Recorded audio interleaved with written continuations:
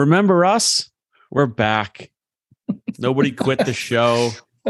Nobody's quit the show. We're all still friends. We do have a show.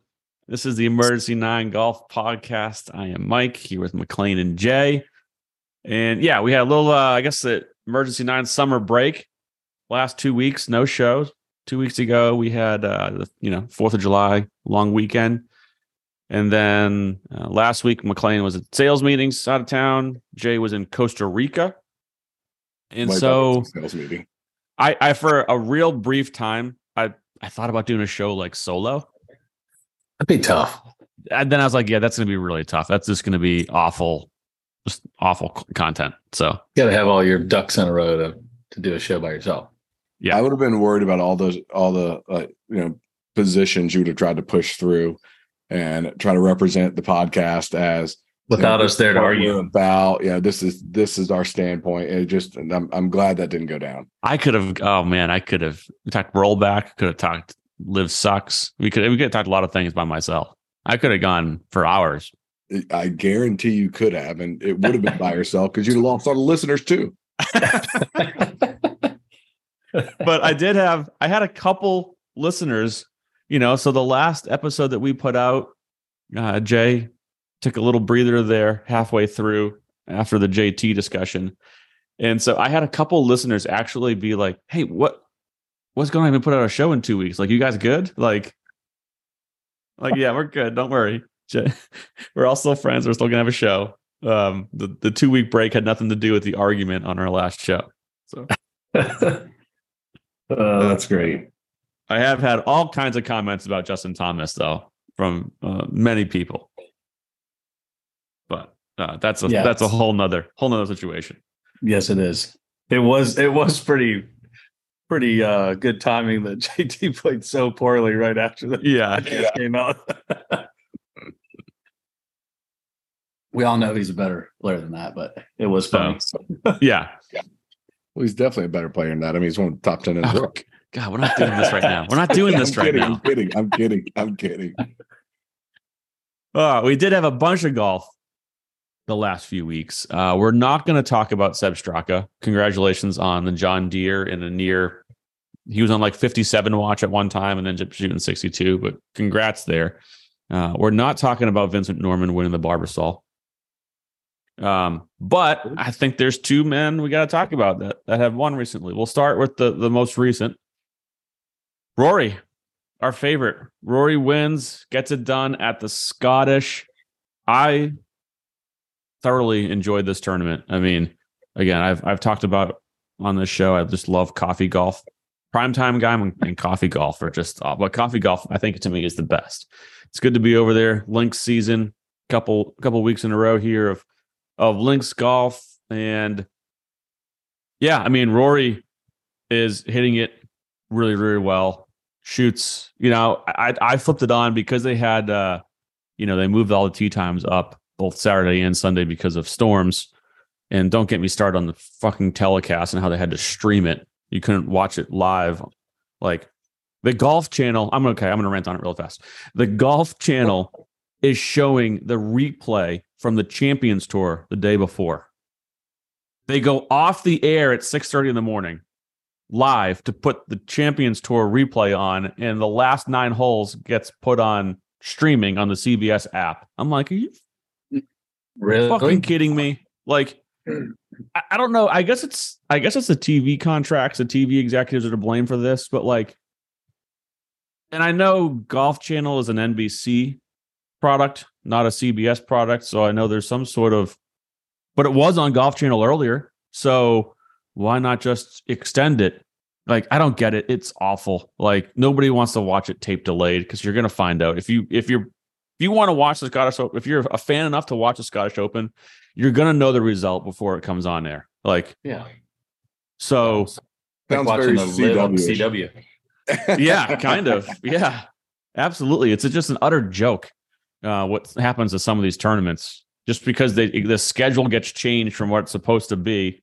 They move it because of storms, and now you have to. The only way to watch it live is on an app, which we all know that's annoying. It's frustrating and annoying. I bet Greg Norman loved it though. Probably not, because Rory won. Yeah, fair. That's true. So by the time I'm tuning in and paying attention, Rory had just bogeyed 8 and 9. And I'm like, oh, here we go. Not going to happen. Not going to happen again. Not going to win. He's hitting it well. He's just not going to win. He's just not going to play that good enough Sunday round to get it done.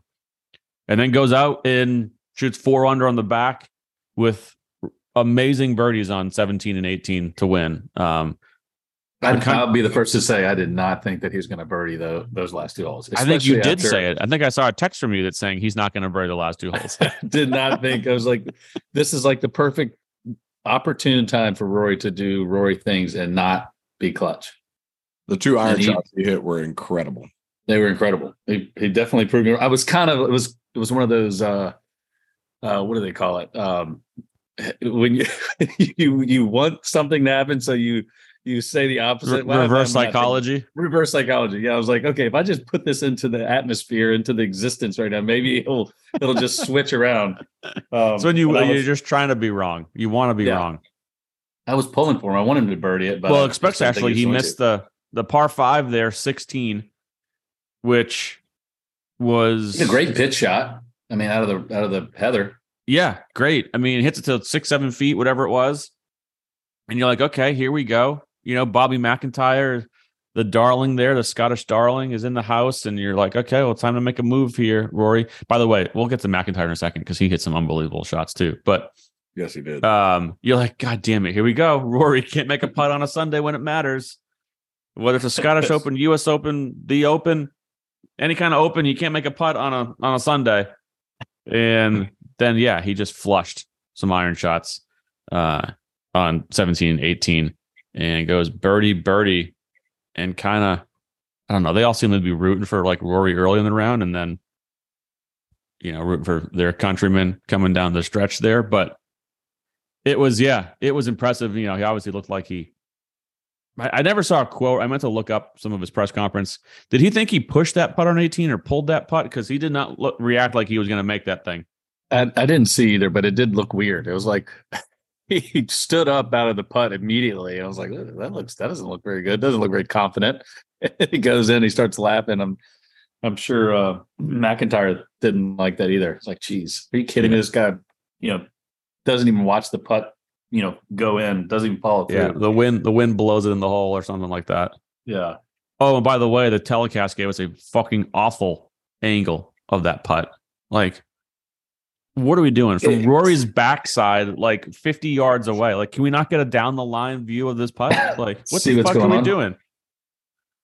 Oh, that was annoying. That's different production team for the app and as opposed to the regular. I guess I did read that like CBS had like a skeleton crew over there, because CBS normally doesn't do.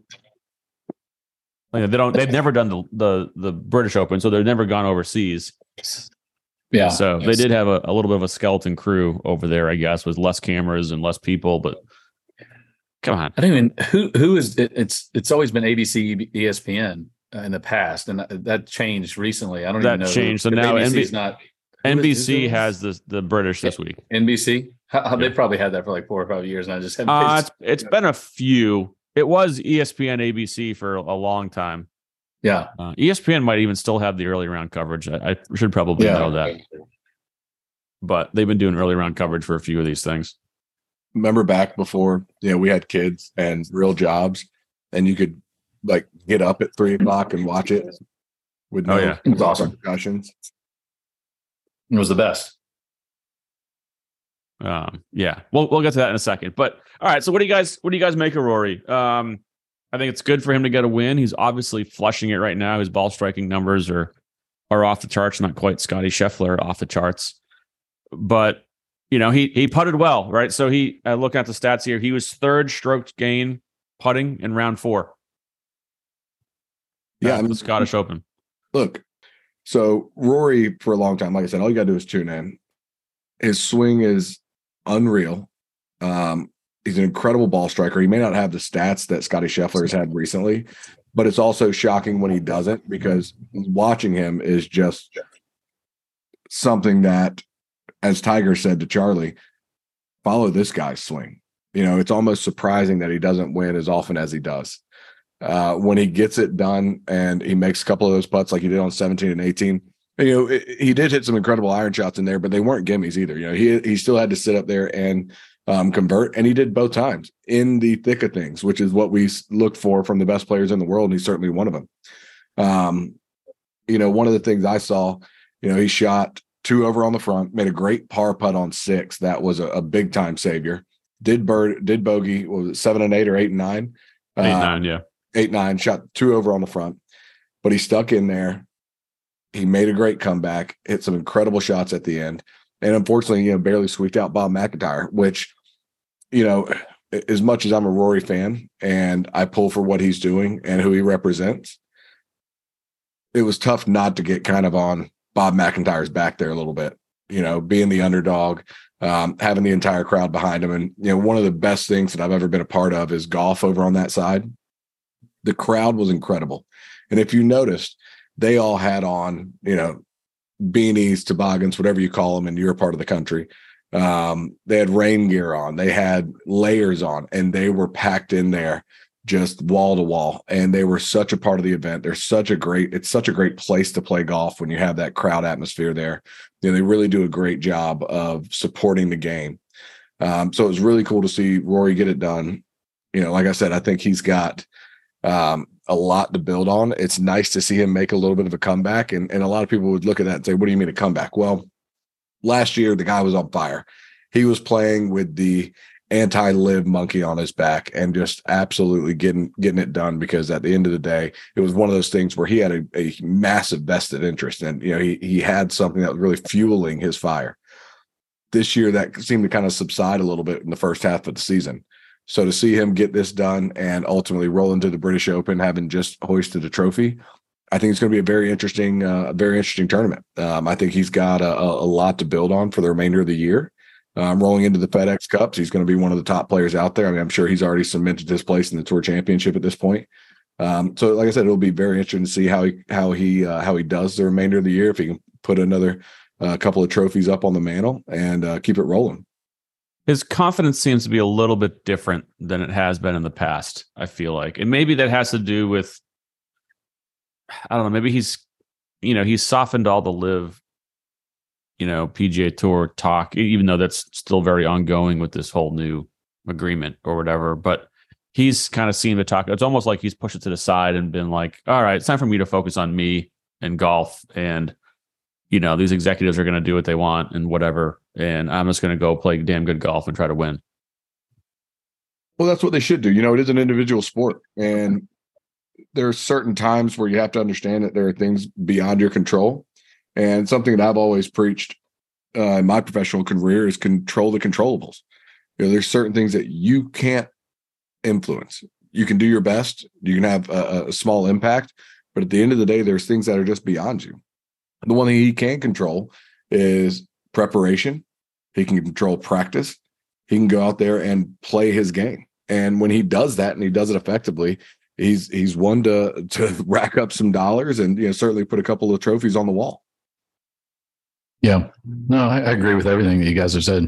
I think him winning, actually, kind of to the reverse psychology bit that we said earlier, for him, I think it takes the monkey off of his back, winning this tournament leading up to the British Open.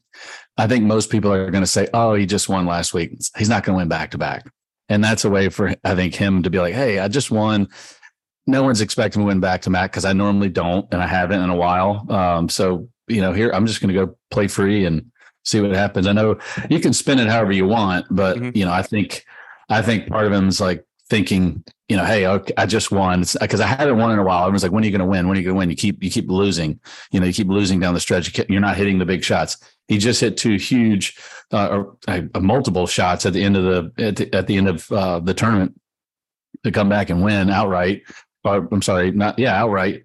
So I think for him, it's like, hey, the monkey's off my back. I did everything that people thought I couldn't do, and now here they're going to tell me that I'm not going to win.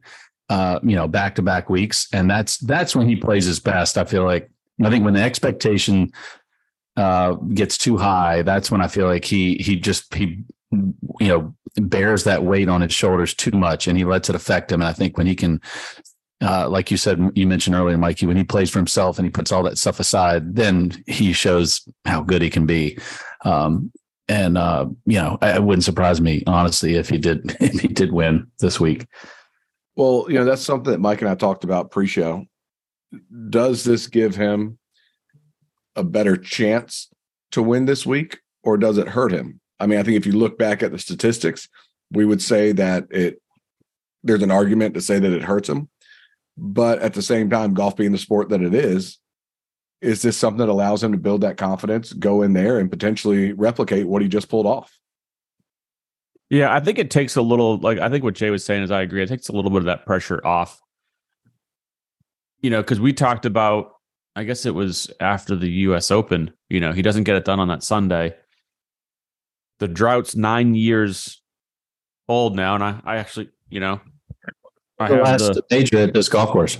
At this golf course, I got a little photo of him and an autographed flag from this behind my left shoulder here on the wall. And, again, it's a long wait to Augusta. And it's a long time before that next chance, that next major. And so there was a load of pressure going in. And I think this takes a little bit off. I think you're right. It's like, oh, man, he can't win. Nobody ever wins. Like, I don't know what the stats are. I know they're out there, but never wins back to them and then goes into wins a major unless you're Tiger. Yeah, it doesn't happen. I mean, especially the week before. I know there's stats, the event before, but the week before, the guy never goes on and wins a major. And so, but inside, he's like, damn, I'm hitting it well. And if I can make some of those clutch putts like I did coming down the stretch, he made a long putt on, I think was it 12 maybe on Sunday at the Scottish. I can't remember. It was, but 11 maybe. Anyways, he definitely plays his best when no one thinks he can win. The pressure's off a little bit. Yeah. How many times have we seen him come from behind on Sunday to shoot 65 and either win or finish second? These backdoor events where no one was expecting him to do anything, and the pressure was off. And I think early in his career, the pressure was off because I think in his mind, he was so young. And I think that's kind of how it works for a lot of players. But you think I've got an entire career to win a major, and then he gets one so early in his career, and then he's like, wow, I've already got one major. Who cares? I'm going to just let this roll. And then after he wins 4, he hit a little bit of a dry spell for a couple of years, wasn't playing well. Had some, relationship issues with, was it Wojnarowski, the tennis player? That was all. Then he became in the news, and it was in People magazine, and it's like then it started to become a thing, and then it just builds and builds and builds and builds, and you're like, man, can I do this? Can I win again? Can I win another major? So, and obviously it's yet to be seen, but I think this certainly, in my opinion, we all know he's swinging well and he's talented enough to do it, but it all matters what's going on in his brain and how he can allow himself to free himself up and to play his best golf. Well, one of the toughest parts is the modern media that's out there. It's going to be talked about. He's going to get that question. It's not like the olden days where, guys got some questions. They had to do some media events, but it wasn't near to the level that it is now. And people are going to absolutely bring that up. Is he able to put that in the back of his mind and go out there and get it done? That's going to be one of the biggest questions if he's going to be successful. So we know he can do it. He's probably one of the few guys that you could say he's had so much success that this doesn't influence him the way it would be. For example, Bob MacIntyre, nothing negative towards him or against him, but for him, had he have won this week, they would have probably discounted him for next week or last week, this week, whatever you want to say. So there's an advantage to the fact of being able to go against that statistic because it is Rory versus someone like a Bob MacIntyre or someone that hasn't had near the career success that Rory's been able to experience thus far. Someone like MacIntyre, you say, oh, okay, this guy, he's playing well, didn't get it done last week. He's not satisfied. He's still hungry, but had he gotten that win, yeah, they would say, oh, it's human nature that when you reach that pinnacle, you're like, and then you just take a step back. For most people, not everybody's like that. Not your elite, but for MacIntyre, sure. If he wins the Scottish Open, he goes into the British Open. He's like, oh, especially like, the magnitude for that win for him is, winning your country's Open, and it's almost like he won a major if he would have won that thing. Like it was, it's not like you're winning the John Deere and then. Exactly. But now, you look at it and the guy obviously is playing well. And he says, you know what? Hey, I'm playing good golf. Let me just keep this rolling. I'm still hungry. Let's ride it into the next week. I'm not projecting him to win, but it wouldn't surprise me if he played well and had a top, 15, top 20 finish. Yeah. Well, basically an unknown player. Is this, or was this bigger for Bob MacIntyre headed into this week? Does this actually give him better odds? I certainly feel like it does. I agree with you, Jay. He's still hungry. He's still going out there and trying to get it done. So this is one of those opportunities for him where it gives him, I think, kind of that propulsion to get it done. He's obviously hitting it so well in a really strong field, right? Yeah. He's like, I beat everyone, and it took a Rory comeback essentially in brutal weather to beat me. Like I'm playing pretty fucking well. I can beat Scotty Scheffler. I can beat Victor Hovland. I can beat all these guys that played last week. Justin Thomas, Tommy Fleetwood. All these great players. I think we listed all the top 10 right there for sure. Yeah. No, but I'm dead set on that. I think this could be one of the things that Bob MacIntyre looks back. Let's say he goes out and gets this done. I think he looks back at this tournament and it was like, that helped me achieve the larger goal. Because you got to imagine, the Scottish Open has to be probably number 2 on his list, only behind the Open. Yeah. And that's this week.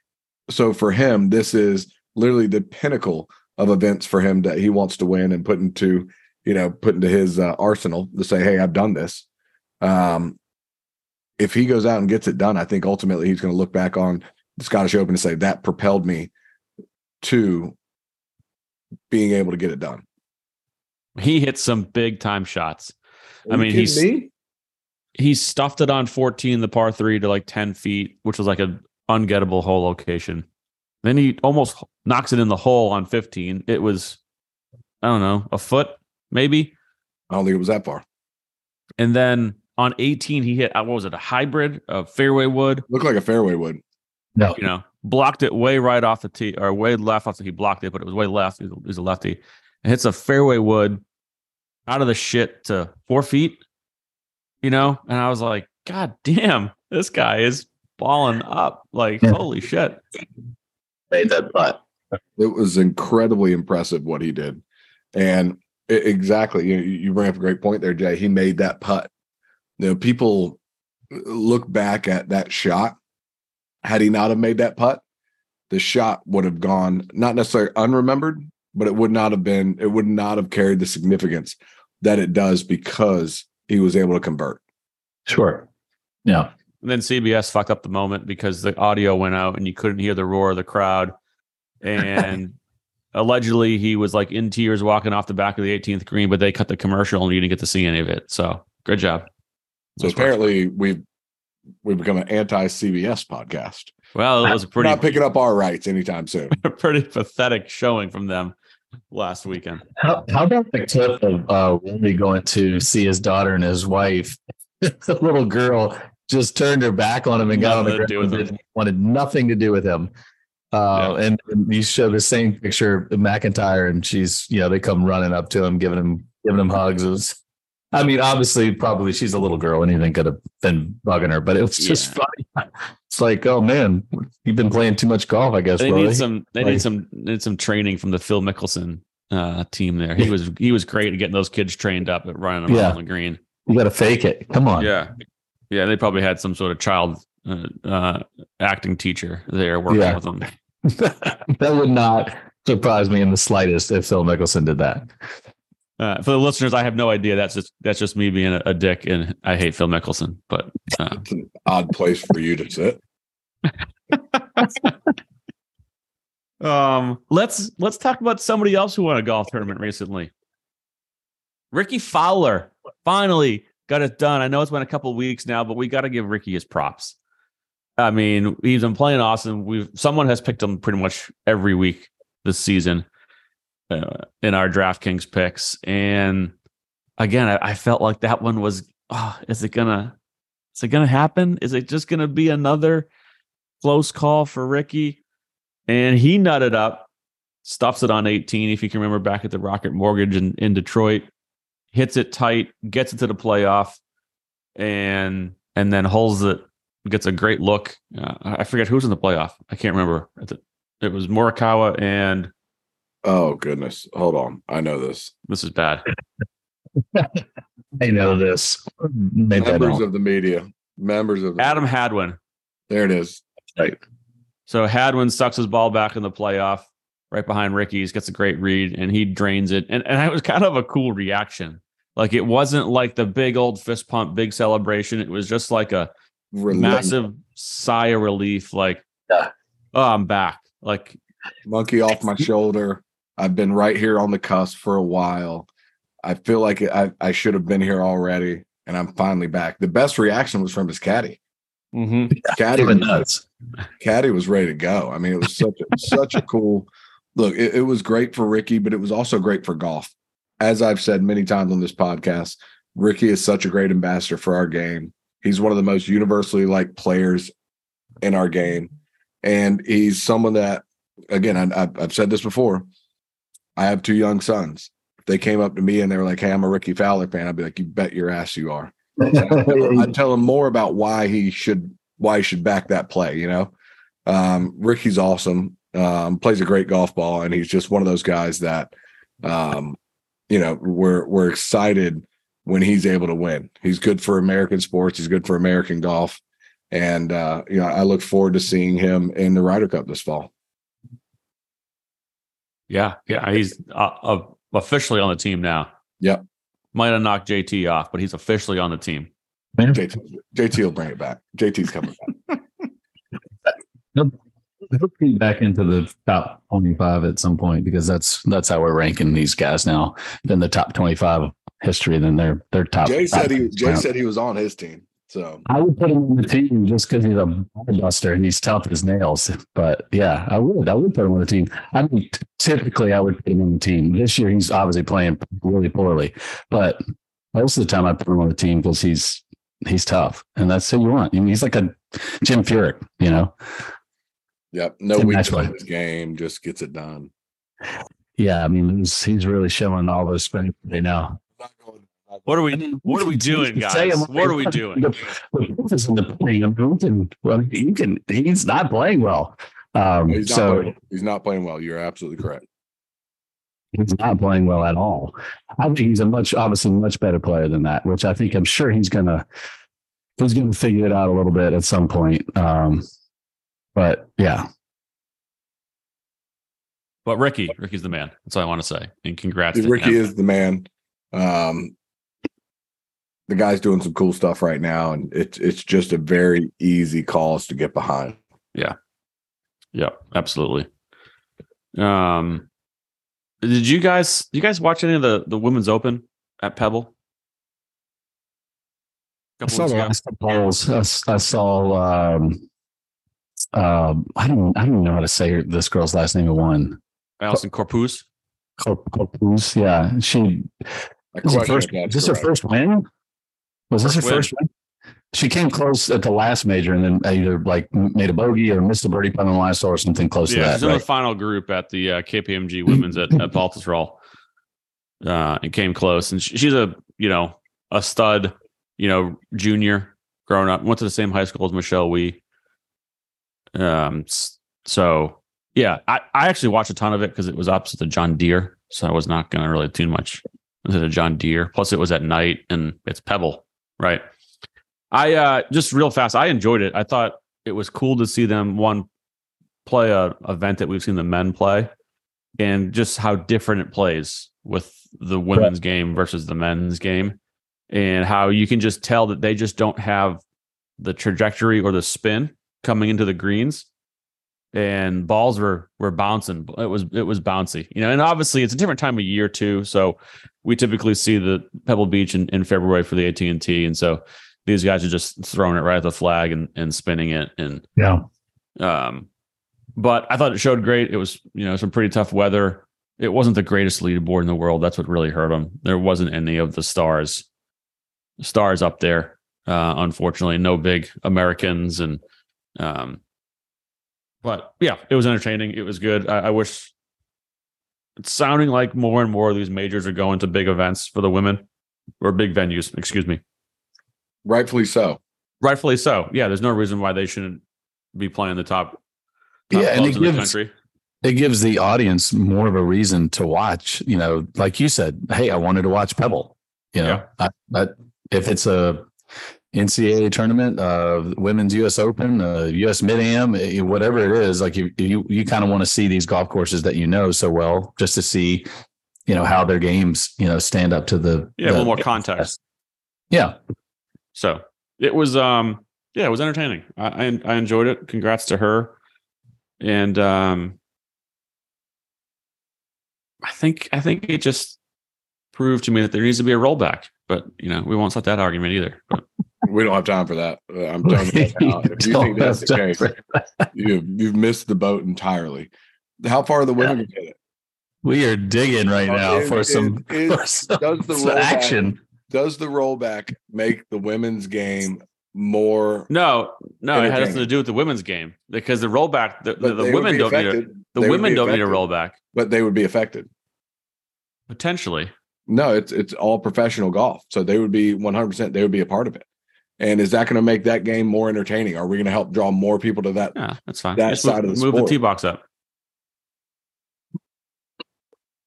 That's the answer. It's a possibility. Yeah, just move the tee box up. It's fine. I just think it would, seeing where they were hitting it and the clubs they were hitting in, if the men, were hitting it, it would be just a little bit more interesting than just hitting wedges and just hitting it right at the flag and spinning it. Well, then the girls wouldn't be able to play some of the top courses out there because they could just move them up. You think that solves everything? Move them up. I'm not saying it solves everything, but you guys just said just move them back. Unbelievable. Now we're really enhancing the game. We're making it more inclusive. I love it. This is great.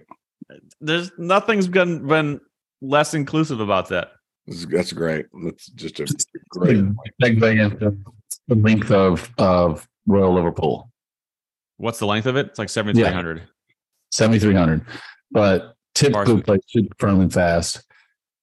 And when was the last time? So Rory won it, and who won it before that? Tiger.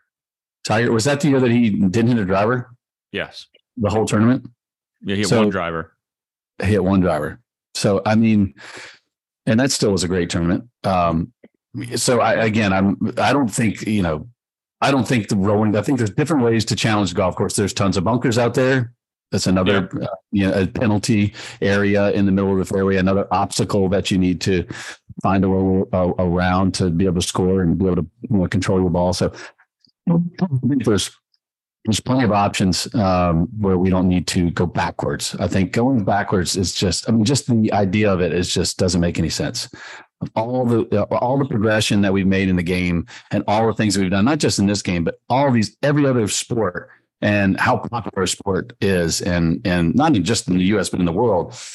Just going backwards just sounds like a terrible idea, and it just leaves a bitter taste in my mouth personally. But I just, as a fan, it's like, okay, is that the only option? Is just to take equipment away from the players? I mean, I'm okay with freezing it, saying, hey, we got to stop this. They've done that with plenty of other equipment with drivers. We've already gone through this, but I think it's definitely fair to say, hey, we've got to find ways to limit the ball.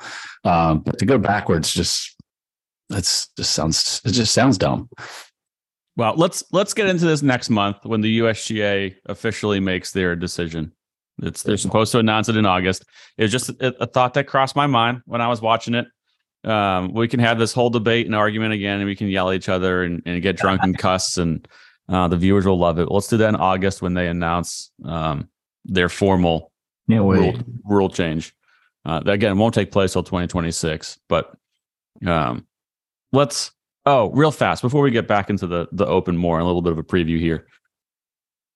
Did you guys catch any of the PGA Tour execs on Congress when they were there on July 11th? I know you were out of the country, Jay, in Costa Rica, so I missed that. You didn't fucking miss much. This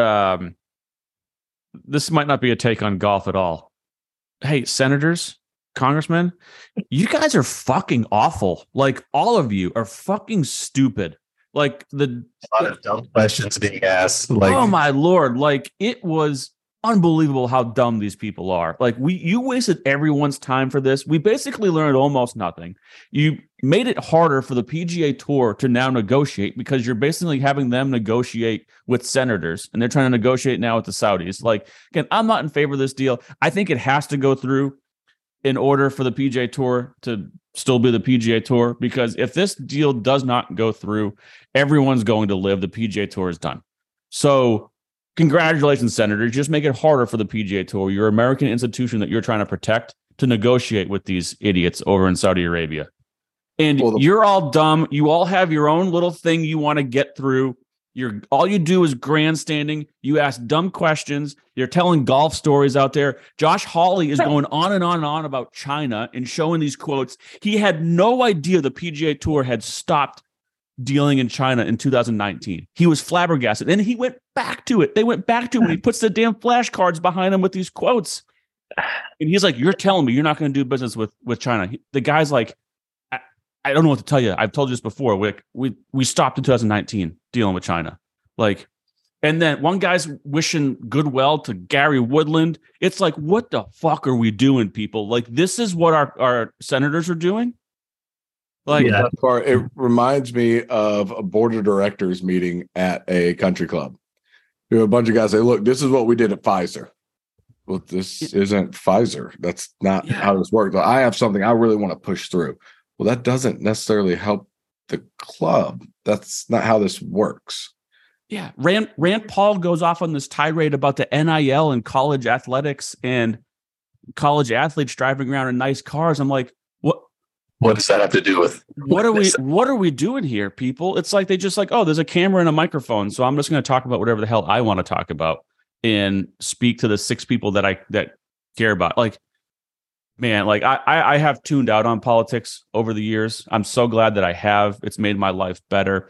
I don't really watch the news anymore. I care about golf and sports and my family, and that's about it, because the rest of it is just fucking bullshit and nobody knows what the hell they're doing and they're all assholes. So, like, it was like just I want to go back and watch it now just to.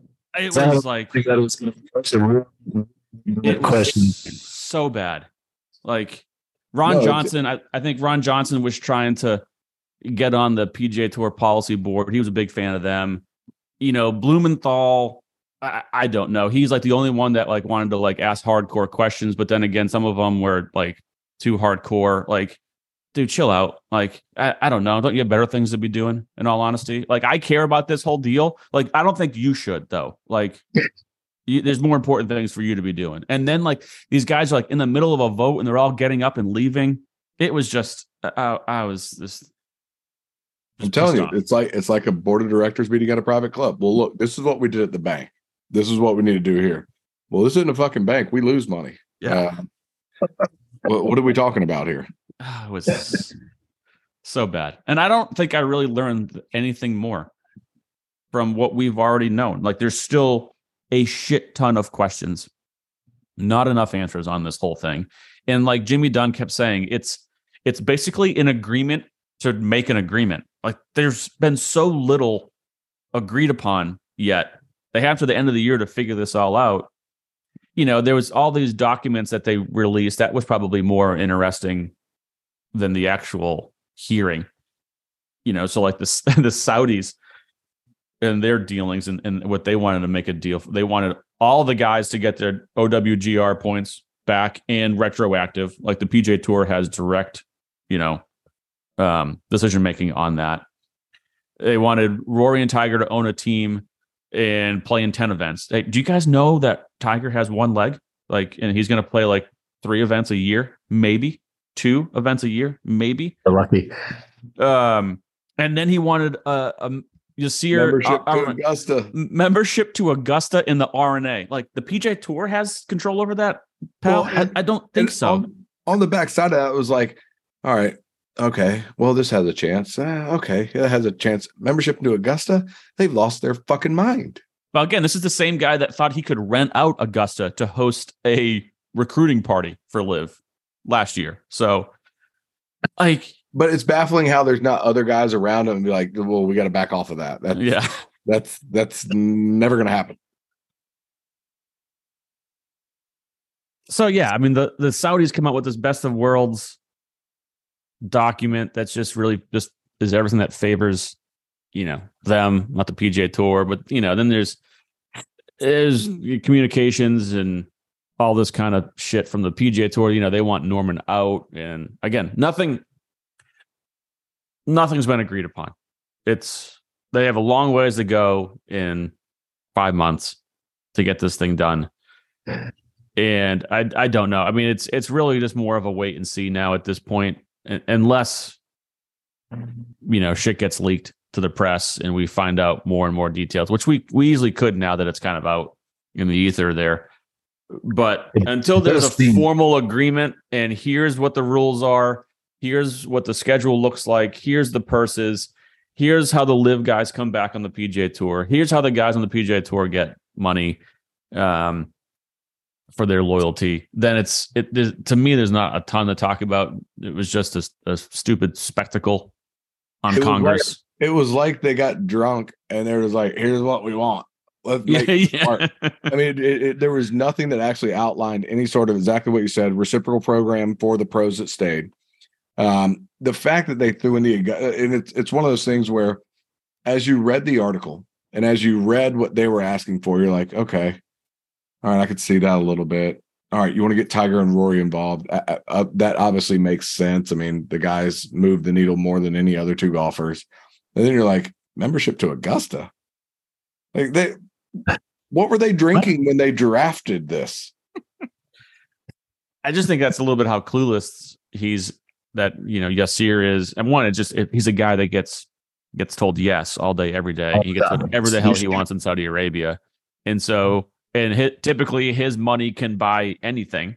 So he thought his money could buy an Augusta membership. He just doesn't completely grasp he wants to wear a green jacket and hang under the oak tree at Augusta National during the Masters. With no chance. No chance. And there's less of a chance now. There's not one person that read that and was like, oh, yeah, that seems plausible. Yeah, we can make that happen. Monahan's like, oh, yeah, we could definitely make that happen. That's not a problem at all. Let me call my buddy Fred right now. Don't you wish you could be in that back room where they're sitting there holding the paper and then all of a sudden they get to that point and they just toss the paper behind him like, is this guy serious?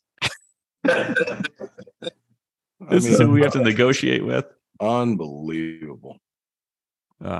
It did show basically, how bad of a position financially the PGA Tour, it seemed like, is, right? And that they're even entertaining this. That they just cannot deal with these legal battles for years and years. And they just felt like the Saudis were just going to take this as far as they could and appeal and appeal and appeal. Even though there was a line in one of these documents that said Yasir told his staff that they're going to, in the Live team, that they're going to drop all litigation. So maybe this was a misstep by the PGA Tour. If they were going to drop the litigation, and that was what's going to eat up a lot of what the PGA Tour's funds were going to. Now, granted, they also can't sustain this designated event model in these $20 million purses because, again, obviously the sponsors are saying, hey, we're not ponying up $10 million more for essentially the same product. Yeah, we get a few more of the top guys, but I don't know. So I'm torn on whether this was absolutely had to be done, whether they could have found other funding elsewhere. That was brought up, I guess, in the hearing. Did you guys try to look for private equity money elsewhere? I heard someone on the Golf Channel say there's some private equity guy was going around telling PGA Tour members, oh, I can get you $5 billion tomorrow. Which that seems a little overstated. I'm not sure because, you had the whole PGL and Andy Gardner and those guys out there that have been very, very quiet. over the last handful of months dealing with all this stuff. You know, they haven't said a word. They allegedly have a ton of funding. So is it coming? Did you go ask them? You know, like, hey, maybe we do want to be involved with you now because we got to beat the Saudis. I don't know. I think PGL needs to get involved or take a back seat and just close up shop, because if they don't get involved at this point, if these two conglomerates end up merging the way it looks like they're going to, PGL is over. Oh yeah, no chance. Absolutely done. They've got no shot. No shot. And one point I did want to make is that Yasser, whatever it is, he had a better chance of getting an annual pass at Orange County National than he does at getting a membership to Augusta National. Free range balls for life at the 360-degree driving range. I'm just saying that, and that's no shade towards OCN, but I'm sorry, that kind of request brings that kind of ridicule. That's just what it is. It's just what it is. Yeah, so the whole thing was just like a stupid spectacle for TV that accomplished nothing and just might have put the PGA Tour in a worse negotiating position, in all honesty. Yeah. We got no answers. It was stupid. Politicians fucking blow. And it just reminded me why I don't watch the news and politics anymore, because there's no point. No fucking point. So let's get back into the Open. I know we've discussed it a little bit, you know, discussing Rory and that kind of thing, but this is the last major of the year. I think it's my favorite major. Like, I don't know. I think it's my favorite major. I do like that it's the last one. Yeah, I think it's the oldest major. There's so many things that are unique about it. Again, it's been the longest running. This is the 151st, you know, Open Championship, now that they've changed the name. Speaking of, what do you like Open Championship, or do you like the British Open? I feel like out of respect for them, it's got to be the Open Championship, right? But what do you? I know that's what they want, but I probably use it 50-50. I still call it the British Open. I sometimes say British Open, sometimes say Open Championship, and mainly because I feel like it gets confusing. Because if you say we won the Open, like U.S. Open or the Open Championship, which one? So it's like you got to say it. Is it? It's British Open. I mean, I'm used to saying British Open mainly because it's not that I'm trying to be disrespectful. But it's just like I just want people to know what I'm talking about. Like he won the British Open, or it's like you have to go through the whole thing. He won the Open Championship. You know. I think you have to add Open Championship. You have to say championship, and people get it. If you don't, then it's just like, well, what Open are you talking about? Which Open are you talking about?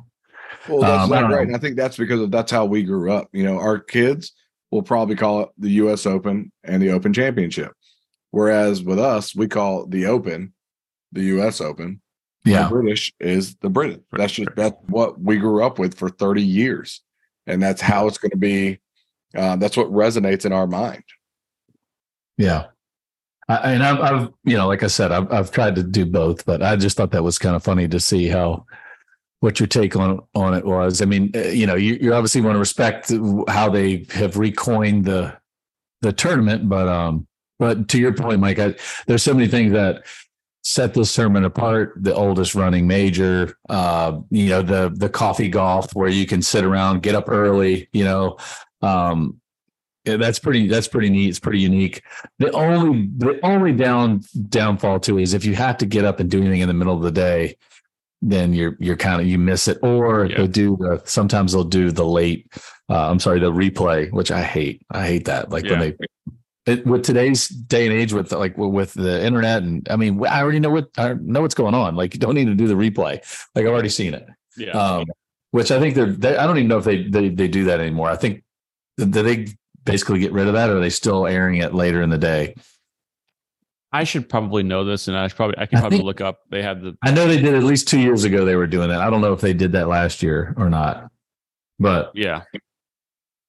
So I just love it. I mean, the courses obviously are way different. The architecture is way different. The agronomy is way different. I love it.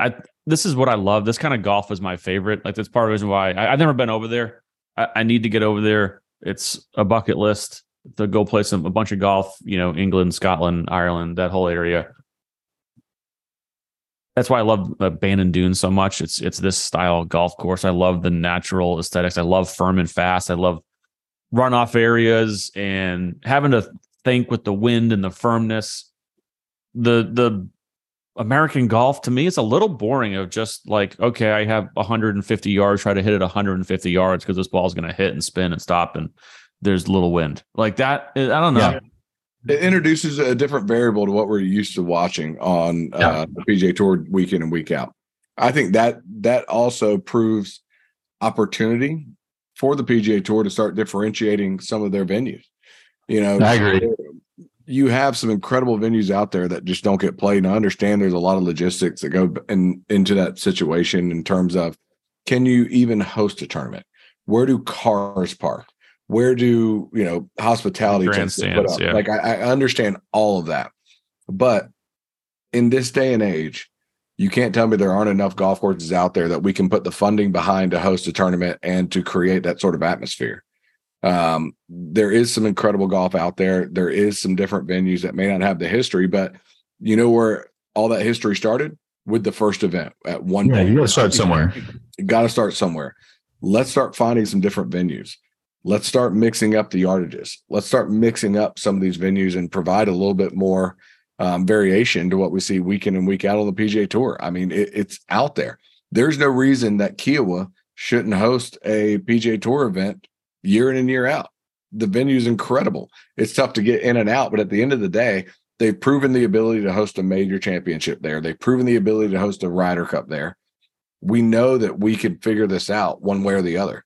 There's been, and I'm not just using Kiowa. I think there's a lot of other venues out there that do so. I understand money comes into play with, a place like, for example, Kiowa that fills the tee sheet up day in and day out for $500 a rip. But still, there's a way we can get this done. And I think the PGA Tour has become complacent with satisfying a number of cities and a number of people that are used to having this influx in revenue to host an event. But is that what's best for the game long term? So I don't know who said this. I saw this on Twitter last week, and I thought it was a great idea. If this whole conglomeration happens, the PIF, PGA Tour, DP World Tour, and I apologize to whoever had this idea. It's not my idea, but I agree with this idea. I forget who it was. Why don't you do a 1 month Euro portion of the schedule? Right? You have the West Coast swing, you have the Florida swing. Let's have the European swing, and let's have an event in Scotland and England and Spain and Ireland or Italy or wherever over there. And let's see some different golf courses. Let's see these guys. Let's take the top 50 players in the world. JT is one of the top 10. He'll be there. And put them around the world. And you can maybe somewhat grow the game that way. These countries never get to see these guys because they all just play in America. Let's throw an event in Australia. Let's make it a little bit more of a world tour so we can see some different golf being played and have these guys play different styles of golf. I think that's an incredible point, Mike. And I gotta be very honest in this aspect, because there's a lot of incredible venues that the DP World Tour plays, right? Yeah. They obviously have the ability to host a major event. There's no reason that we can't incorporate that in our schedule. And, when we talk about this whole merger and Greg Norman's idea of a world tour and all this stuff, and I'm not going on a Greg Norman pedestal here, but I'm just looking back at taking away something that I think does actually provide a benefit to the sport. Let's incorporate some of these other countries. Let's bring in some of these events to the major schedule, which is the PGA Tour schedule. It is the number one calendar in golf that exists, right? There's no reason we can't go over there and incorporate some of these countries and some of these venues to provide a little bit more variety to what we see day in and day out in the U.S. on the PGA Tour. And by no means am I trying to trash the U.S. or, the venues that they currently have. Yeah, absolutely. It's just more about growing the greater aspect of the sport to say, all right, instead of playing it, and I will leave every event unnamed, but instead of playing it here, which we've done for 35 years, and the winning score is 30 under par, let's go let's go to Valderrama.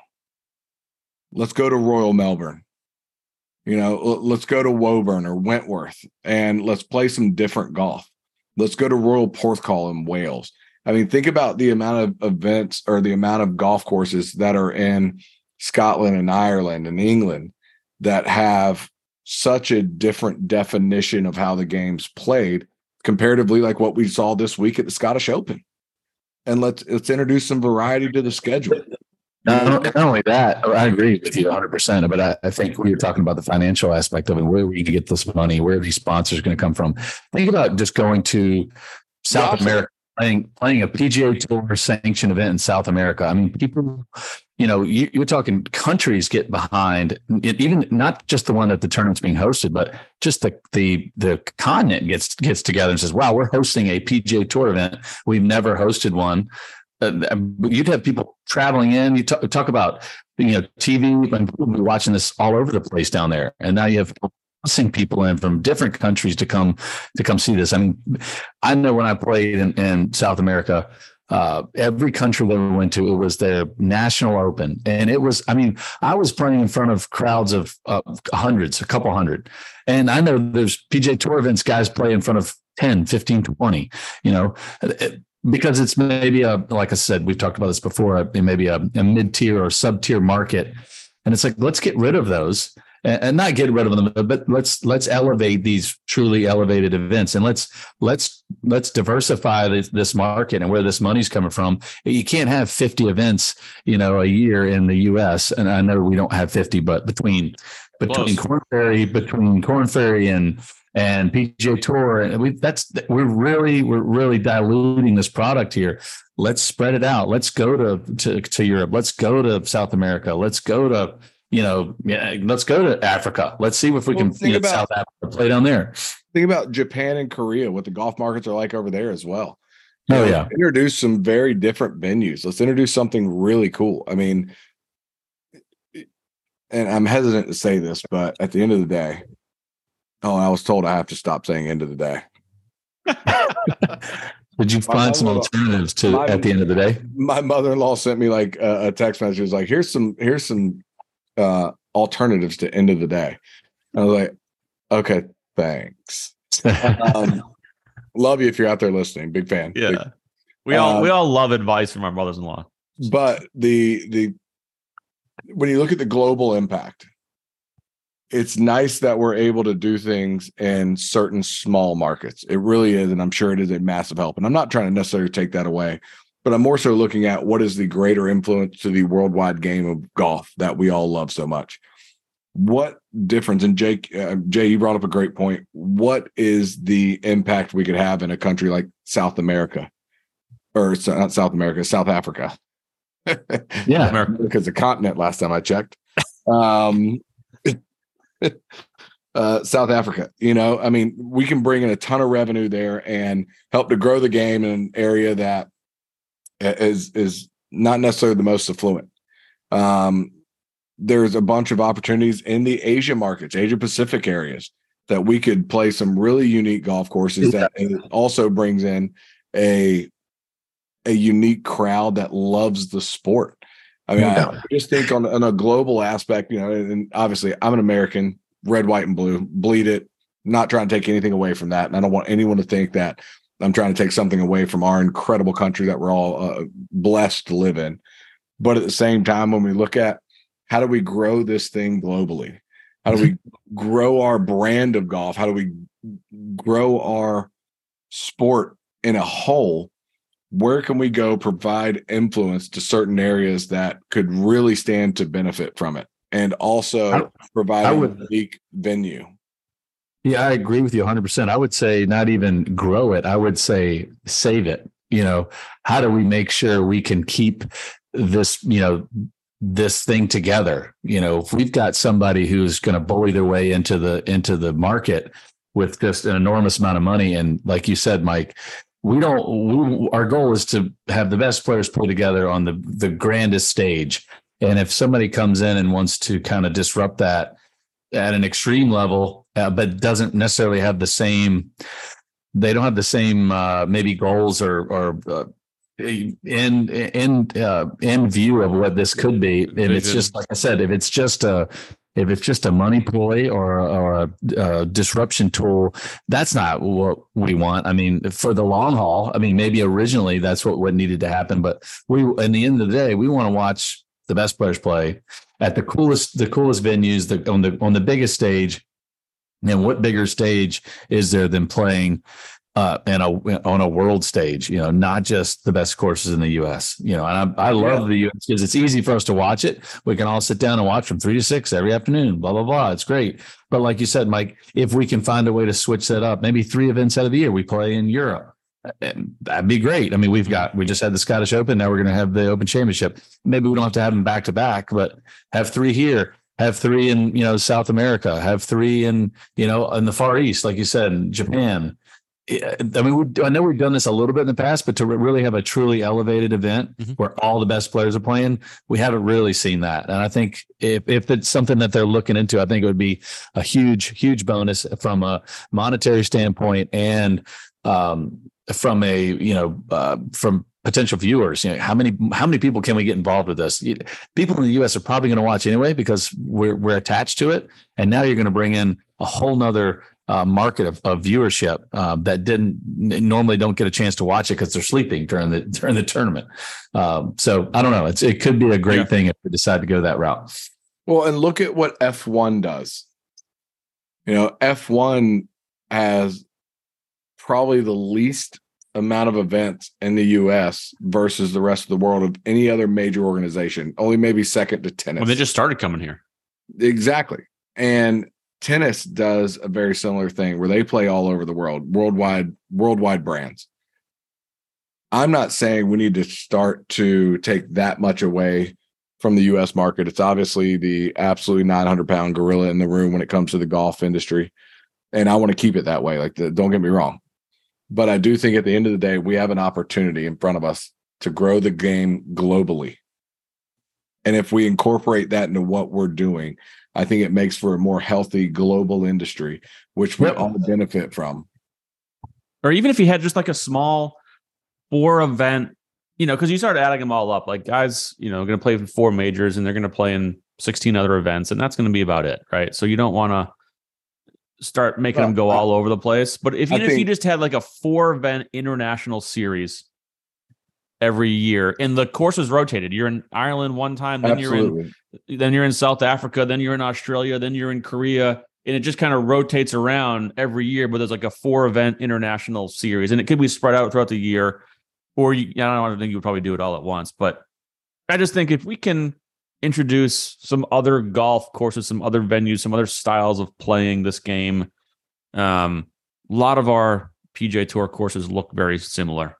If you didn't know what week you were turning on, you'd have a hard time picking out the golf course.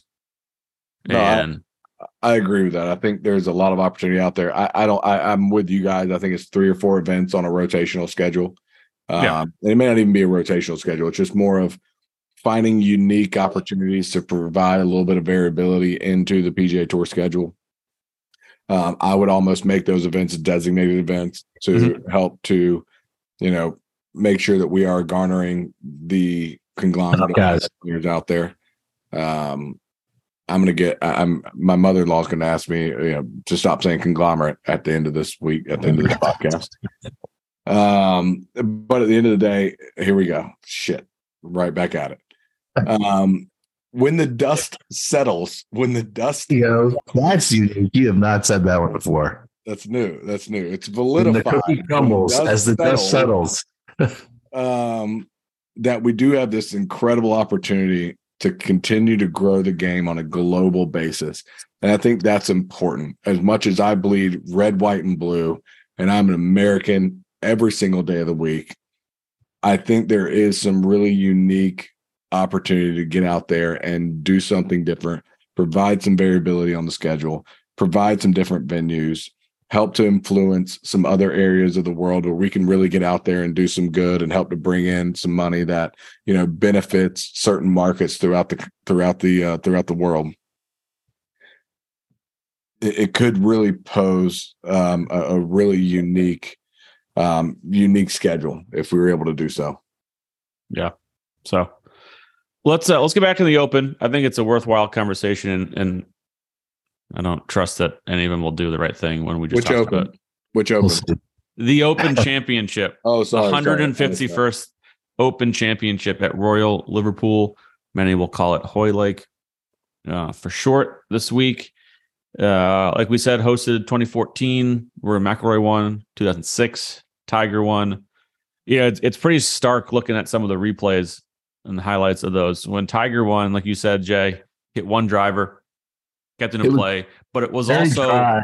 It very was dry, firm and fast. Brown as brown gets, just clouds of dust and smoke and dirt coming up. No green at all. The ball was rolling 100 yards on the fairways. And then you looked at when Rory played, and it was pretty green and lush and different. Maybe why Rory won there. He's a little bit more of that American style, high ball flight, throw at the flag kind of player. Although that's kind of changed over the years. I think he's evolved a little bit. But back when, in the early teens when he was winning, that was kind of his style. This week it does look like it's going to be on the softer side. It's favors Rory again. It favors Rory. I have live from on the screen here, and it seems pretty green when they're showing guys out there. And then they're talking about chances of rain every day for the tournament. Nothing like heavy, massive wind and gusts, but 10 to 15 mile an hour winds, showers. So it's definitely going to be a very British Open.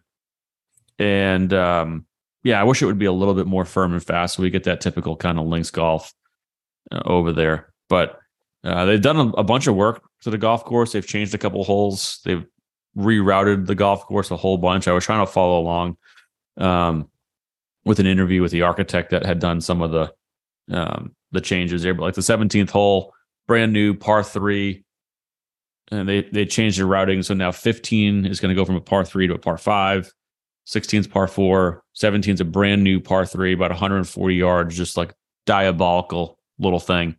I love that. There's not enough short par 3s in the game of golf these days. I'm so tired of going to golf courses with 4 205-yard par 3s. Yeah, it's great, and I think the Brits do it well. They always seem, a lot of these rota courses over there have a good little, the postage stamp, right? There's a bunch of good little short par 3s, and then 18 is like a 600+ yard par 5 that into the wind is going to be like impossible for these guys to get to. And so, I'm looking forward to watching the golf course. It's going to be fun. We're going to talk about some players here in a second, but since we're talking on the golf course, your thoughts on internal out of bounds. There is internal outer bounds right off the right edge of the fairway on 18. And there's a good 20 yards of rough to the right of it. And they've had it there forever. They were showing a clip of Tiger playing the hole, and there was internal out of bounds there back in 06. So it's not like it's a new thing they just decided to put there this year. What are your thoughts on internal OB? I know there's a lot of debates on this. I think internal out of bounds, if it's there for the safety of the players, then I think you do it. I know I've heard both sides of this. Oh, if you're within the confines of the property, it should be fine. You shouldn't have that. But I'm telling you what, I've played golf courses where there's Parkland style fairways running back and forth. I've been hit by a golf ball when I was a kid, and I almost died. It hit me right here in the chest, and it hit. It was a driver. Oh shit! 40 yards away. If it had been a foot up, I'd be dead. And I had a guy, the tournament that I play in Pittsburgh. Actually, the one that Eric Cole just won, that Frank Fuhrer Invitational, it wasn't Eric Cole. It was another guy, David Bradshaw. It's like a 13-time West Virginia State Open champion. Good player, but he took it left on this one hole because he wanted to get a better angle into this par 5, and it literally flew 6 inches right over the top of my head as I'm walking up the fairway. I mean, it could have just hit me right in the face. So I don't know. I'm pretty adamant about having it if it's for the safety of the players. If you're just having it to have it because you want to make the hole harder, that seems a little silly. But if it's for the safety of the players and one for logistics and making sure guys aren't waiting on every hole because the guy's playing down the wrong fairway, I mean, I'm okay with it. I think if you use the right way. if it's used the right way, then yeah, I think it's there to keep guys moving along, make sure there's nobody gets hit, no accidents, then it's fine. But again, if it's just there just because you're trying to squeeze a hole in and make it a little tighter, then that's a little silly. But yeah, I think I'm kind of with you. I think it every case is different. Yeah. And so I'm not sure I love this one. Yeah, but so 18 though, what is, it's not for safety. There's 20 yards of rough even before the gallery line almost. Yeah, so that doesn't make a whole lot of sense to me. Yeah, that one's a little weird. We had a buddy of ours in a text thread sent a picture of that, and I was like, man, it doesn't really make any sense. Why? I mean, it's hard enough, why do you need to put out of bounds? Yeah, it just seems a little arbitrary, like where they put it. So again, I'm okay with it in the right spots. I'm just not sure right of 18 when there's 20 yards right of it, nothing there. Why not just move it that way? You know what I mean? It seemed really silly in my opinion. That one seems like a waste of paint, in my opinion. So it'll be interesting to see. I'm sure players will have comments. I know most of the press conferences are tomorrow and Wednesday with us recording here on a Monday night. And so I'm sure they'll get asked about it. And then I guarantee someone's going to hit it out of bounds and then spout off in a press conference after the round this week. Cause that's what these guys do. Say John Rahm, you beat me to it. John Rahm to it. I was getting ready to say John Rahm.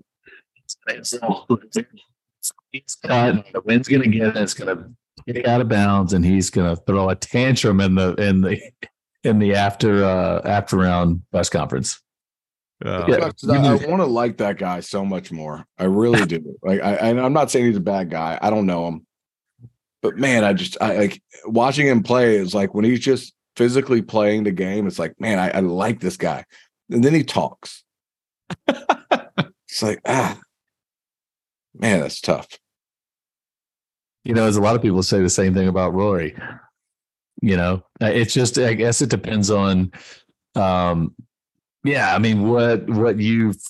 you think of as entertaining or what side you're on with it. Some people love John Rahm and how he just says what he thinks, and the same token, you've got, like we've talked about before, you've got a Sergio is kind of the same way, but to some people, Sergio sounds like a whiny little brat, and really, there's not much difference between him and John Rahm. They both sound the same, but others are, John Rahm's just tough. He just says things like he thinks, and like they do the same thing. It's just, I guess, one person's voice definitely that more higher pitch. a little bit of that. It's not what you say, it's how you say it, kind of thing. Yeah. Yep. So, but yeah, I can. Hell, in all honesty, all these tour guys are fucking whiny little bitches. Let's be honest. And I think this goes back to, this doesn't have to do with the Open Championship. This goes back to the whole, what's wrong with the PGA Tour? It's these guys too. These guys are just as fault as the PGA Tour. They kind of let this happen. They don't care about the growth of the game. They care about themselves. Golfers are selfish. They just care about themselves. They weren't looking at the whole big picture. And then they got greedy, and these guys want more money than they're actually worth. These guys want to make the same amount of money as Patrick Mahomes. They want to make $50 million a year and all. It's like, well, you're not worth it, guys. Like, golf's a niche sport. You're not worth it. Shut up and play and actually care about it. Take some ownership in this game. You don't have anybody wearing your jersey. I mean, unless other than Tiger. Other than Tiger, like these other guys, it's like, you're not as famous, or like, just shut up. Like, we were in the airport today, Dallas Fort Worth, and David Toms was standing next to me, and I was like, "Hey, Aaron," I was talking to my wife. I was like, "Aaron, there's David Toms." She's like, "Who?" I was like, "David Toms." She's like, "I'm guessing he's a golfer." And she looks at him, she's like, he doesn't look like an athlete. And I'm like, he's 55 years old, so yeah. But there's a perfect example, like in the right setting. I want your autograph. And he's standing, DFW, and nobody, he just looks like another middle-aged or older than middle-aged dude. Like, no big deal. Did you talk to him? Nah, I didn't bug him. didn't. I don't know. I get weird about that. Like I'm just because I'm on the other end of it. And I'm like, if I were standing here, would I want somebody to come up to me at my point in my career? I'm like, yeah, if you want an autograph, give you an autograph, but nobody's asking. But for him, I'm like, people, when he's playing golf, people like bug him all the time. So I'm like, it's probably a safe haven when he's like, I can just walk through the airport. No one's going to mess with me. I just don't want to stop. I just want to get to where I'm going. So I don't know. I'm one of those guys too. I try to be the complete opposite of a fanboy, or I never ask for autographs. I don't bug people. I'm like, I just don't want to be that guy. They get bugged all the time, nonstop. Like, I just don't want to be that guy. I'm gonna let this person live his life. Yeah. Like I do. Exactly. And in the same trip, I was standing in standing in line at the airport, and I was standing next to Steve Smith, the Carolina Panther, wide receiver, 15-year wide receiver, and I'd actually seen him. That's the second time I saw him in the airport in the last 6 months. It's really weird. Wow, but I'm sitting there, I'm talking to my wife again. I'm like, hey, there's Steve Smith. She's like, who is that?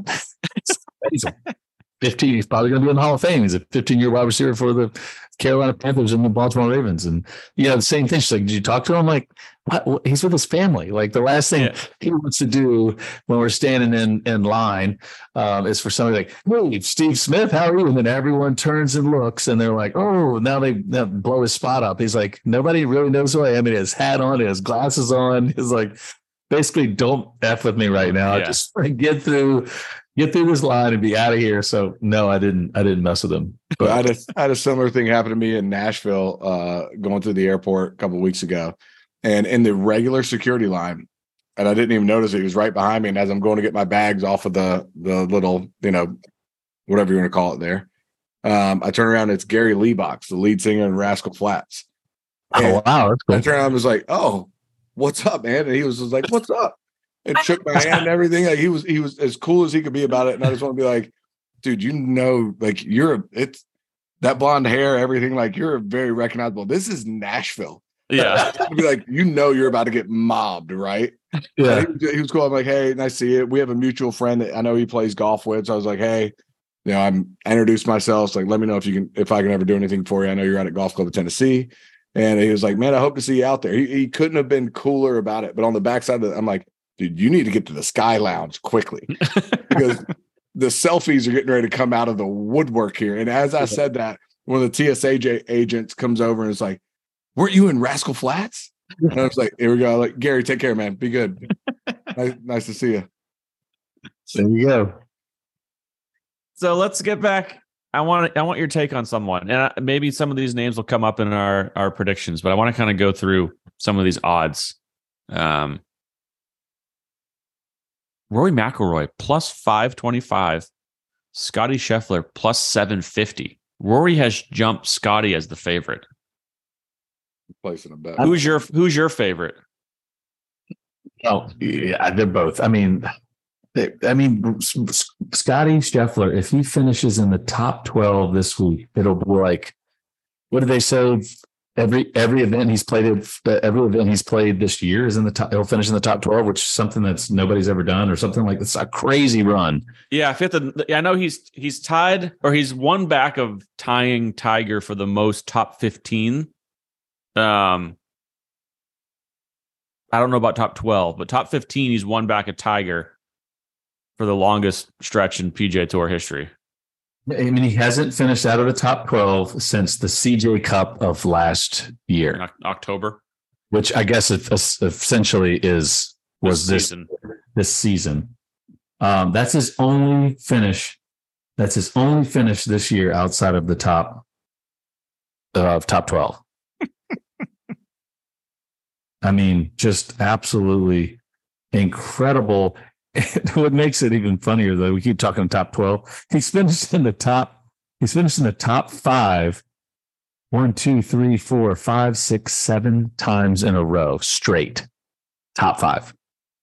Again, I think the putter really still kind of holds him back from like running away with the tournament, but it's hard not to bet on the guy. I mean, if he just gets hot one week, he's going to win by 5, even with Rory playing great golf. He's just, so right now he's just swinging He's swinging so well. I mean, Rory's obviously swinging really well as well. But those two have to be the favorites. I don't blame them for jumping Rory ahead of Scotty coming off a win like that. But I think part of that is right. They're trying to get the action 50-50. Yeah, they're trying to spread the act, and they know the public's going to be heavier in Rory's favor than Scotty. What do you guys make of? We just mentioned him, John Rahm. He was on a heater early. For John Rahm's standard has quieted here. We haven't heard much of him. He missed the cut at Travelers. I mean, I guess he had a top 10 at the U.S. Open. That was kind of a backdoor top 10. I don't know. I'm gonna throw a dark horse out there at you, and I just put $10 on him because he's plus 3,500. Shane Lowry. Wow. Okay. Yeah, I mean, he always plays well in the Open Championship. The only thing that I don't love about Shane in this specific Open is it plays relatively easy, and I think it's going to play easy again because it's so soft. And I think he doesn't have the firepower that some of these other guys have, but it is the Open Championship, and he does love that venue. He always plays well. So, he always shows up in major championships. He always shows up in major championships. He does. And that the only reason I say maybe not a winner to me is just because I feel like he just doesn't have the firepower that some of these other guys have. And that's just my take on it. But again, it sounds like this event's going to be ball striking. The golf course is a little narrower than most Opens. There's a ton of bunkers, and they are diabolical. Everyone's basically saying if you hit it in these bunkers, it's a 60-degree wedge out to the side. And, so it's who can ball strike their way around this golf course. I got a couple guys that we just talked about, Rory and Scotty. It would be much more interesting and challenging for some of these guys if it was firm and fast, and you then had to judge the rollout of your drives and the lines and the angles. There's a bunker out here, but if I hit on this line, I can get by. If I hit on this line, it's going in. Is this ball going to roll 30 yards or 60 yards? What about I wish it was that. Rory and Brooks Koepka to finish top 5 or plus 1,200 right now. I don't know if I love Brooks on this style. Rory and Scotty are 550 for the same reason that I said about Shane Lowry. Brooks loves these really difficult golf courses because he feels like he's even said it. He's like, I know that I just have to hang on and make pars, and these guys are just going to kind of wilt, under the pressure. It's a different kind of pressure, and I think you have to be playing good golf, and you have to bring your early game, and you got to score, you got to make birdies. And I'm not saying that he can make birdies, but typically he does not. Like on the PGA Tour, when it's 15 to 20 under par, he doesn't win. Obviously, we know that he's only won, not even half a dozen tournaments on the PGA Tour outside of majors. It's like 4 events, not majors. 4 events. Two of them were did he win the Waste Management twice or once? Might be twice. So, that would be my only qualm with him. Again, I'm not saying that he won't play well because it's a major and he does play well in majors. I just think that the scoring average will pull him back a little bit. But again, that's my take on it. Yeah. What do I know? Yeah. But watch him finish 1-2. Lowry and Brooks Koepka. Sorry, McLean. I like that bet. Can I get Lowry? I mean, who am I? I mean, you've been beating our breaks in this year on the DraftKings. DeChambeau and Mickelson to finish top 5 are plus 60,000. Holy cow! I actually don't mind DeChambeau. I have a feeling that he may play well. I don't know about Mickelson, but Mickelson is such a weird enigma. Like he can look like the worst player ever, and then the next week he can like he'll finish second in the Masters. I just took that bet for $5 to win $3,000. I just placed that bet. That's crazy. That'd be a fun thing to root for, right? All right. Well, so let's get into our picks then. We'll have some more prognostication here. All right. So we've been off for a few weeks. the last time we had a press and we doubled the bets. That's right. And I won and beat you by a half point, Jay. That was great. That was awesome. I enjoyed it. I remember back when we had like a real prize to this, and then all of a sudden I got to a big league, and you guys were like, "No one signed off on that." No. I'll pay up. I'll pay up if I lose. It's $50. I'll pay up. That's what we said at the beginning of the year. It's recorded, so we have evidence of it. Let's go back. I want to hear what that was. So now the season long point total is 118 to 104. Me, and then Jay's at 100. Bucks. And we're doubling the points each week as well. 10 points for first, 6 for second, 2 for third. Did I finish last week? So last week we never had one. Oh, we didn't do one. Well, I set one up. McLean never made a team. You couldn't get your team in because you're in another country.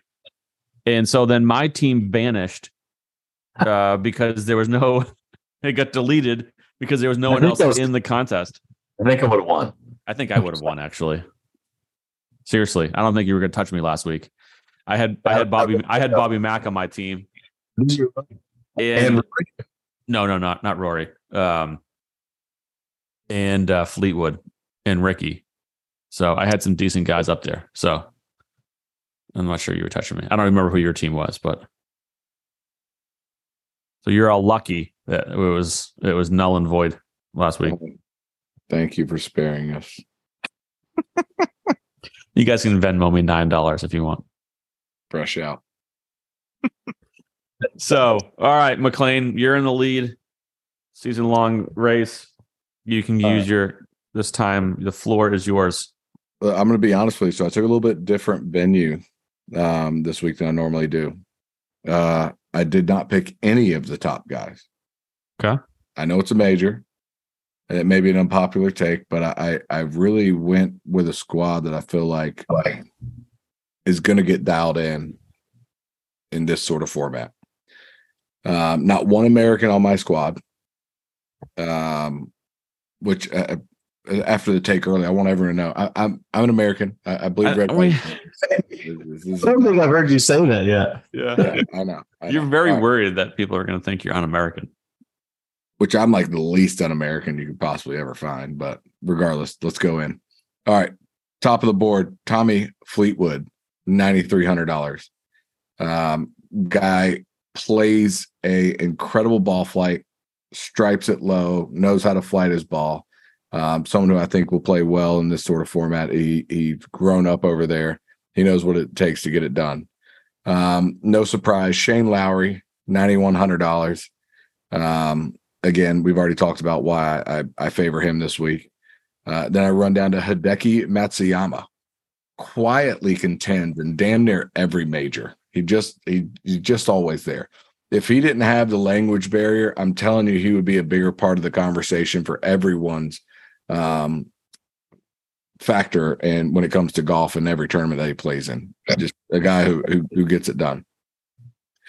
Down from there, Justin Rose, a guy who made his name at the British Open many years ago. And then Joaquin Niemann, the ball flight specialist, can flight it in any sort of wind, never concerned about it, live golf. But a guy who, again, I think just will go out there, keep it low, flight it well, ball striker to every aspect of the game. And then I got to be honest with you. The value pick of all value picks, Bob MacIntyre, $6,800. How do you not pick him at that value point coming off of what he just came off of and the opportunity to propel his career to the next level? I think the guy's going to be firing on all cylinders. And I think ultimately at 6,800, it's the value pick of all value picks. All right. I like it. Okay, here's my squad. I'm going to start at the bottom. $6,800, Bob MacIntyre. Imagine that. Just like you said, he's playing great. I had him on my squad last week that never existed. And I'm going to pick him again because that's an awesome value for a guy who's playing his ass off and has a lot of confidence. Then I'm going to go 7,300, Brian Harman, just a bulldog scrapper. Add him. windy, rainy. I don't think he's going to care about that. Some guys get flustered with that and they get, they're out mentally before they even get on the golf course. Then we go 7,400. Ryan Fox was also on my imaginary team last week, had a nice finish, top 20. We'll go with him again. Then these next two kind of fall into the same category.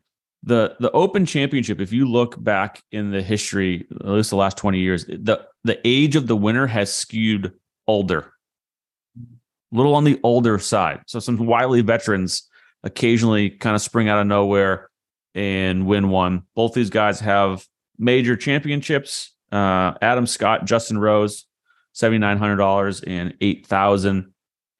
And then your winner this week, $12,500, Scotty Scheffler. Wow. I never take him. I never spend that much money on him. He's due. He's going to win. He's had all these high finishes like we've talked about. He's ball striked his ass off. He's going to make a few putts this week. I never picked the guy. He's going to win. 12,500. Scotty Scheffler is your winner of the 151st. He's your champion golfer of the year.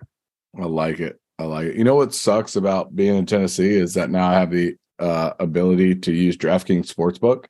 So if my team doesn't pay this week, I might actually have to make another deposit. You guys have kept me in the red all year, but I might have to make another deposit. Oh, another quick stat. If Scotty wins, it would break this trend. McLean and I were talking this pre-show. The last 13 winners of the Open have not been in the top 25 the previous year. Top 25, they're finished in the previous event. No, previous year, the previous British Open. Yeah, I'm saying the previous event at the Open, the previous British Open. Yep, Gotcha. We're not in the top 25. And he did finish in the top 25 Yeah, last he year. was 21st last year. So that would break that trend. But the last 13 guys had a, less than great Open the year before. So, all right, Jay Bird, your floor. I've gone back and forth on a lot of this because you guys have a lot of the picks that I want to use, and I've been kind of toying around with some of the guys down at the bottom. But I'll start from the bottom, and right now this could change. But I am going to go with a guy who has played some successful golf in the past. He's a Masters champion, and he's very low priced right now. He's a live guy, Mr. Charles Schwartzel. Wow. He, in all honesty, he just kind of fit the price point, and there's a couple other guys that I may swap him out for. So nope, it's final. Yeah, this is final. This is final. Can't change him. I can tell you one thing: I won't be changing the next five golfers. Then I move up to 7,700, Mr. Minwoo Lee. He's been playing some good golf. In my opinion, he finished 35th last week, and he's getting a lot of hype here recently. And I think he's going to be a good fit. Same thing with Rory. What's that? Have the highest ball speed for a sub 30 waist size. I mean, it's crazy how he moves the ball like that. But he's got some firepower, which I think you need here, and it's going to play a little softer, and I think it's going to play to his benefit. And then you mentioned it, Mike. You think that this place is a tighter golf course, but I think it's going to really present itself as a great place for these ball strikers to really shine. And Corey Connors, as we know, is one of those players. Great tee to green. He's at 7,700. And then I moved down the list. All these guys, in my opinion, are great ball strikers. I think Dustin Johnson is a sneaky pick this week. I think he plays really well on this golf course. He's played well. I know on the live events, finished 10th at the U.S. Open, played 5th and 8th in the last two live events, which we don't really know how we want to rank those, so to speak, but. He's been shooting some good numbers, 65, 67 to finish out the last two rounds last week on the live event. But I think this is a type of event that he plays well. It's a narrow golf course, but he hits his little cut, doesn't try to hit a draw. And I think he can make a ton of birdies when he needs to. And then I move up to Tommy Fleetwood playing good golf. I think you had him McLean. Did you both have him? No, or Mikey, did you have? I didn't. You didn't. McLean has him. I mean, he's been playing good golf, and it would not surprise me if this is his opportunity here to finally get a win. And I know he's comfortable with these type of golf courses as well at 9,300. And then last but not least, I do think that this player gets his first major. Mr. Victor Hovland at $10,000. I think he matches this course up nicely, and he is your winner. I don't know what his odds are, but I think he gets it done. For a top 15 player, I see it. He is definitely, if you go back and rank between him and Justin Thomas since he's been on tour, I think he's ahead of him. And if you really want to add all those stats up, go back to the first couple of years that JT was on tour. Look at those strokes gained stats and see how good they are. When this is over, I want to talk JT. I want to talk Babe Ruth. I want to talk rollback. Let's go. Let's go. You guys can. I'm going to bed. I'll let you guys hash those out. Hey, it's only 10:10 here on Central Time. I'm loving it. I got plenty of gas left. All right, cool. I like it. Good picks. We'll see how it goes. I just can't wait. Looking forward to Thursday morning, last major of the year. So good week. It's a good week. To all of our listeners, again, sorry for the little summer break we had, but we're back, and we'll be back next week to break down the 151st Open Championship. And we will bring back the "What are you drinking?" phase. Oh yeah, we skipped that today. I was so excited to be back talking to you guys. I don't believe that at all.